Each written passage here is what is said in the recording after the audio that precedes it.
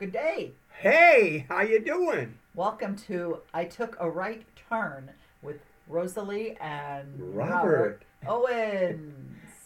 Well, I tell you what, I don't know where you are today or what time of day it is, but I know right here, right now, the wind is blowing and it's a bit cold outside. It And, is. and we're just short of a week away from Indian summer. Indian summer. Oh, yeah. Yeah, Indian summer. I was going to say the election. Oh, yeah, that's coming too. You know. Indian summer. Yes, Robert has predicted Indian Indian summer. summer, Indian summer, like- Indian summer. That's because, the snow hit so soon and we didn't have things done outside. And we need to get things done Well, outside. we got things to do outside, but instead, we're in here talking to you. That's right. Because it's just so much more fun. Right. And today we're going to, as we said before, we have shied away from politics on this program. We don't shy away from politics any other time, any other place. Just here, just for you. But today we're going to jump right in the waters again and talk about the most pro-life president that America has had. Numero uno, El Supremo. That would be our current sitting president, Donald J. Trump. Amen, amen. And those of us who believe in the sanctity of life have looked for this for a long, long time. Now, the other thing I just want to say before we really jump into all of the thickness of this is many people will say, oh, there they go. There's those one-issue voters. If they're not pro-life, they won't vote for them. Well, we're really not one-issue voters, but this is a fundamental issue, a fundamental right. Right, and we have many issues. We believe in the rights given to us and guaranteed. They're given to us by God and guaranteed by the Constitution. But the right to life is fundamental. Life, liberty, and the pursuit of happiness. What comes first? Life. If you don't have life, you have nothing. And when does that life start, Robert? Life starts at conception. And this is not a religious thought. This is not a religious belief. This is biology. It's not moral either, is it? No, what? Moral. It's Moral? not morally. No, it's not a moral choice or anything. Right. It is not ethics. It's biology. When an egg is impregnated, it begins to divide. It's alive. The spark of life is there. And a newly impregnated egg carries a unique genetic code. It's different than the mother's. It's different than the father's. It is the genetic code for an individual, unique human being. God said in Genesis, let everything produce after its own kind. Human beings don't have baby ducks. They don't have baby dogs or cats or anything like this. They have baby humans. And so when that cell starts to divide, that is an embryonic human being right there. And we personally believe that life, therefore, begins at conception. Amen. I absolutely agree. And but then we could also get into the Fourth Amendment. Well, the Fourth The Amendment. and that is a right to privacy. Is that the right to privacy? Well, no. The right to privacy is what Roe versus Wade, the decision in the Roe versus Wade, which made abortion legal across the United States, was based on a ruling of the Supreme Court, and they used the Fourth Amendment and said that the Fourth Amendment gives an inherent constitutional right to privacy, and the right to privacy includes the right to have an abortion. Now, if you read the Fourth Amendment, it never mentions the word privacy. It's about illegal searches and seizures. And it was written because before the Revolution, the British used to break into houses and search people and seize things with no warrants. No judge had approved it, nothing. They just did it.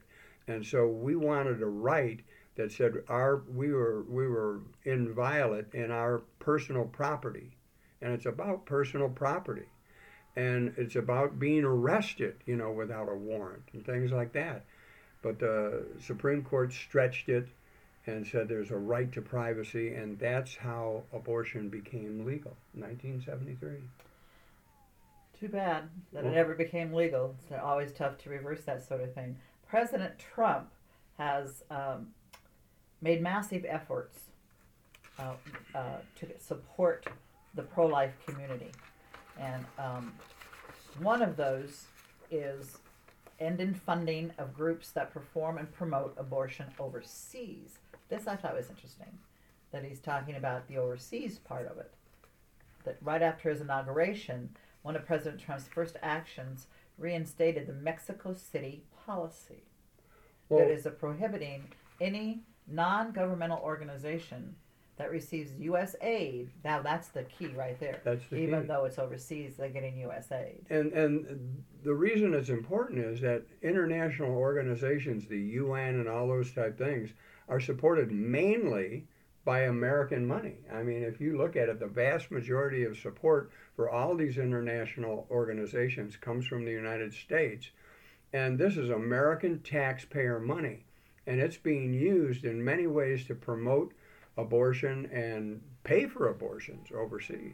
Yes, which it does here too. Right. Our taxpayer money, and I don't get, yes. Well, that always frustrates me. Right.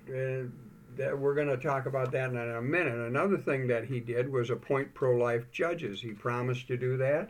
It's one of the many promises that he has kept. As a matter of fact, he has appointed more federal judges in his first term than any other president we've ever had, including 3 Supreme Court justices. Yes, and the current one, Amy Coney Barrett. Yeah. Yes. Yeah. And another was he signed a resolution that allows states to end Planned Parenthood's family planning funding. You know, states had been required as part of Medicaid and Medicare and things like that to give funds to Planned Parenthood supposedly for family planning. And this family planning ended up being abortion. Included That's family abortion. planning. Yeah, right. They also defunded the pro-abortion United Nations Population Fund. Right.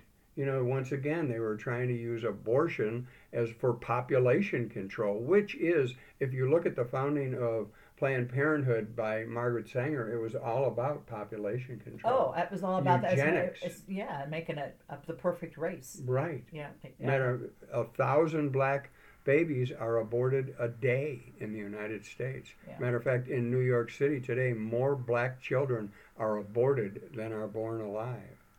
Another, he required health insurance companies to reveal if their plans cover abortion. So, you know, you don't want to buy a health care plan that part of the money is going to pay for abortions. If you don't want your money to go for abortions, it's good to know that. Then he also put together new rules regarding HHS contraceptive mandate and HHS Health and Human Services. So he helped to put together, or he formed a committee with the Department of Health and Human Services, the Treasury, and the Labor. They issued 2 rules providing protection for both religious objectors, such as the Little Sisters of the Poor, and moral objectors, such as pro-life organizers, from the HHS contraceptive mandate to provide insurance that pays for contraceptives or abortifacient drugs. He also put up a new office for conscious protection at HHS so that people can be protected, so they're not forced to pay for abortions. And established, which we mentioned a bit ago, but he established that abortion is not family planning. Before President Trump, Title X, the federal grant program that provides funding for family planning services, provided vast amounts of money to the abortion mills of America. And he also ended taxpayer-funded research using the bodies of aborted babies, which was being done before this time. What about the parts? Yeah, can't use the parts either, you know, and that was, you know, exposed a while ago that Planned Parenthood was selling baby parts and baby bodies to be used, you know, in research and other things. And he clarified abortion is not a civil right, which was a big step. His administration eliminated both gender identity, termination of pregnancy, and abortion from the federal government's official definition of sex discrimination. And he became the first president to appear in person and address the March for Life, which happens every year in January and is one of the largest gatherings of people in the United States every year. It's never covered in the media, but there's always tens and tens of thousands of people who flock to Washington for this. And former presidents had sent messages or taped speeches, videos, or things. He was the first one to ever appear in person. Which I happen to think is a big deal. Yes. So, because he also encouraged the supporters who were there at the march, let him know that he was proud of them and he stands with them. And just his presence actually said that. He signed an executive order protecting infants born alive. Oh man, this really gets in, almost makes me sick to my stomach. But I'm just going to quote him because he announced this at the Catholic prayer meeting in September. Today I'm announcing that I will be signing the Born Alive executive order to ensure that all precious babies born alive, no matter their circumstances, receive the medical care that they deserve. This is our sacrosanct moral duty. We are also increasing federal funding for the neonatal research to ensure that every child has the very best chance to thrive and to grow. You know, and it's interesting to know that, like in New York, they passed a law that said that babies born, that went through an abortion and still lived could be killed, and that it was legal. And when that passed in the New York State Senate, the senators stood up and gave a standing ovation for that. And, it's legal in Virginia and several other states. This is infanticide. You're killing human children. It's like, it's terrible. It's just absolutely terrible. Murder. And he has come out against it and actually signed an executive order protecting these infants. So we wanted to just cover a few things. This is just scratching the surface. America's greatest pro-life president. And as Rosalie started out saying, we kind of shy away. We want to shy away from politics in this podcast. And we try never, as when we were pastors, we never wanted to tell people how to vote. But as we always counseled in those days, and we still counsel, vote your conscience. If you believe that abortion is infanticide, is murder, how could you possibly vote for someone who endorses it? And I don't really think that it's politics we're talking about. We're talking about life. Right. A right to life. You talk about a right to life. And this is one thing we just felt we had to say in this period of time and all this tumult and indecision going on in the country. Vote your conscience. Let your conscience be your guide, and let God be the former of your conscience. And so we want to thank you for tuning in and listening to us today. And we want to remind you we've got some very interesting podcasts coming up, a few interviews with former FBI agents, and we might be bringing other people in to interview. And of course, we'll be covering other subjects that we hope you'll find interesting. And we want to thank you very much for tuning in to I Took a Right Turn with Robert and Rosalie. All right. Have a great day.